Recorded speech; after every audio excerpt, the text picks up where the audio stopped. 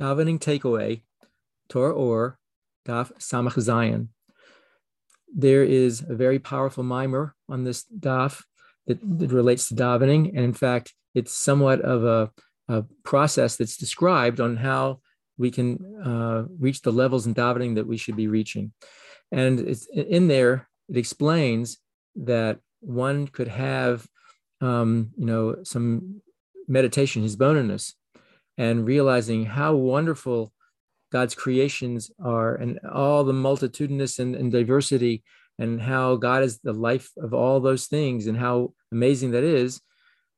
And yet with that meditation, we can still be confined and not feel this inspiration or the sense of being one with Hashem, and the aspect of bittul that we've mentioned a few times, the idea of sublimating into Hashem's greater being and experiencing that awareness and that love that comes from that. And that's because of the body and the Nefesh Bahamis that surrounds it. And in the Mimer explains that Avraham, he was able to overcome it. And with that tremendous love, be completely united with Hashem. And so much batul to Hashem, so much sublimating into Hashem, that he was known as a Merkava, like a chariot or a vehicle that just served Hashem in a seamless way. And it explains that how did Abraham do that? He not only just viewed the diversity of the world and all that amazingness that we know comes from Hashem, and Hashem gives life to it, but we also add a second hisbonenus, another kind of meditation, realizing that God is above everything, and he's so great and so beyond infinite that not even a thought can grasp Hashem. Leis machshava tevisa beiklal. And that level, from there comes now trickling down into the aspect of Malchus. And from that aspect of Malchus, now from there is generated all the creations and everything from spiritual to physical, in a way of just a glint or a little ray of light that comes off. And now we've seen this show up in a number of different places, and we've talked about it. I want to address in a little more detail here the differences and how this mimer actually reflects that in its description. That in Pesukei de Zimra, as we've said, that this is a world related to the Olam HaYetzira. Olam HaYetzira is connected with character traits, character with emotions, mitos, and how we can have a sensation of wow, like viewing a beautiful piece of art or a beautiful scene that just it doesn't necessarily reflect any close analysis. It reflects being just, it sort of passes by that into direct inspiration. In there, we talked about the fact that there are places, including we've mentioned the fourth one of the Halalukas, where the description of the heavenly realms and the physical realms, and it's just simply merely a glint of Hashem and how Hashem is much greater than that.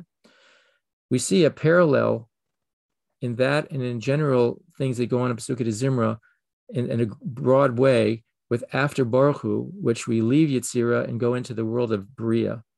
And as I explained, that in the world of Bria, I like to describe it more as the analysis of science, or a scientist looking at something and digging deeper into the details, first in an intellectual way, then bringing out then the emotion from that. And so we see that after Baruch Hu, the first thing we say actually is Yotzer Or Uborei Choshech, that Hashem forms the light and creates darkness. And so that's a hint at the previous world of Yetzirah, Yotzer, Yetzirah, where there's light, where in that sense where there's light generated almost immediately from the experience, the lighting up our soul. In Bria, Borei Choshech, there's a darkness. We've moved into a new realm, a higher realm that requires more analysis and more digging into to experience the amazingness that's there. And so we see that immediately after that, there's a series of descriptions of how the world works, the different, physical and the physical heavens. And then from there, it transitions into spiritual beings, the angels, our souls, things like that. And so we see and this is actually mentioned in the Mimer, which is fascinating in this particular place in the in Torah Or, that it describes the difference between a creation from Hashem that's related to, shall we say, the action, the Maaseh Yadecha, the actions of your hand, and how an action of one's hand is so removed from the essence of who we are that even when we create something, let's say we make a piece of pottery or something, and we let go, that pottery stands there, and by looking at the pottery, one can't discern the essence of the soul that it came from. That's how far removed it is, and this is how all these creations are so far removed from Hashem's essence. But there's another another aspect. It's also just a glint in ha'ara coming from Hashem's malchus, and that is by terming it shame, a name. So just like a name is an external, like a glint or a ray of who we are in our essence, still a name, unlike an action of the hands, a name still has a connection back to that essence. So much so that we see that by calling somebody's name, they turn their consciousness, they move towards it. If someone's unconscious and someone calls the name, many times we can wake them up from that unconsciousness. And so the name, albeit very external, does have a connection back in. And those are related to the spiritual realms, the angels, the malachim, the souls, the neshamas. And we see that reflected in the davening, that we see that in the first blessing, Yotzei Or, we see that there's a expression that says, Tisborech Hashem Elokeinu b'shamayim mima'al v'al ha'aretz mitochas al kol shevach maaseh yodecha. That we are going to praise Hashem, our God, from with the amazingness of the heavens and above and all the earth down here below, all the praise from Maaseh Yadecha, from the work actions of your hands, and that's related to that lower level, more distant level. But when we get to a deeper level of shame, it says the very next paragraph that it says here, Tisborech, another similar parallel kind of description. Tisborech lenetzach tzorenu malkeinu v'gayolenu barek kadeshim yishtabach shimecha la'ad malkeinu. That we see that now when we're praising Hashem by His name, and the name is what is going to be reflected that way.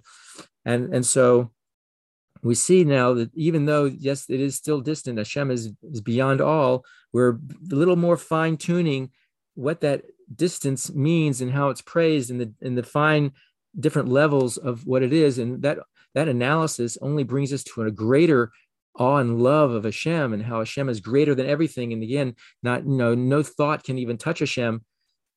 And so this now leads up directly to Shema, that we can then bring about a Moshe Nefesh. We can actually have a Mesiras Nefesh, as it were, self-sacrifice, giving ourselves over to that oneness, the unity of Hashem, and being being absorbed into that oneness of Hashem as He is one with everything.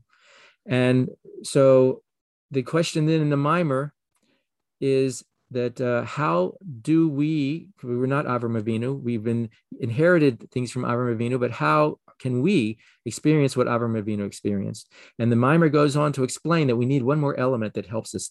And that element is Torah. And learning of Torah, if we learn it in the proper way, and the Mimer goes into detail as far as what that way is, it's a high level of the point where when we are reading Torah, we now have a consciousness that we are just repeating that which Hashem said. So the things that are going through our mouth, from our brain through our mouth, that is actually now the high level of what Hashem in His highest level, the Anochi, the supreme oneness, that essence of Hashem, now is communicating through us. And that level of bittul, being able to nullify ourselves that way, that now gives us that bittul to now be able to have the hisbonenus, the meditations and the davening, to allow us to reach the sublime level of recognizing Hashem's oneness and being included in that oneness. And if I can mention that, in there that it talks about different levels of Torah, but we know that the essence of the Torah, which then will give us even a better ability to bring that consciousness of learning Torah there, that essence of the Torah is the Torah of Hasidus, which we're actually learning now. The Torah Or is Torah Hasidus.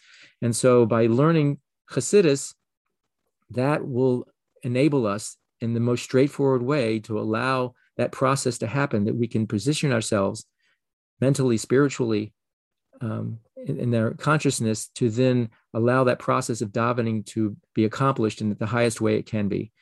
And so it's interesting that amongst the Hasidim, we have a strong custom. In fact, in the yeshivas, we do this as a regular part of the daily schedule, that we learn Hasidus before davening. So there is Torah learning every day before davening.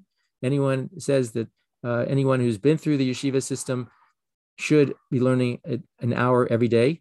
If not, then at least an hour Monday and Thursday. But that learning Hasidus before davening is so crucial to putting ourselves in the position to allow ourselves to experience the davening, similar to the way Avram Avinu started it and started that process of the way the Jewish people can be, and allowing that greatest, highest level of the davening.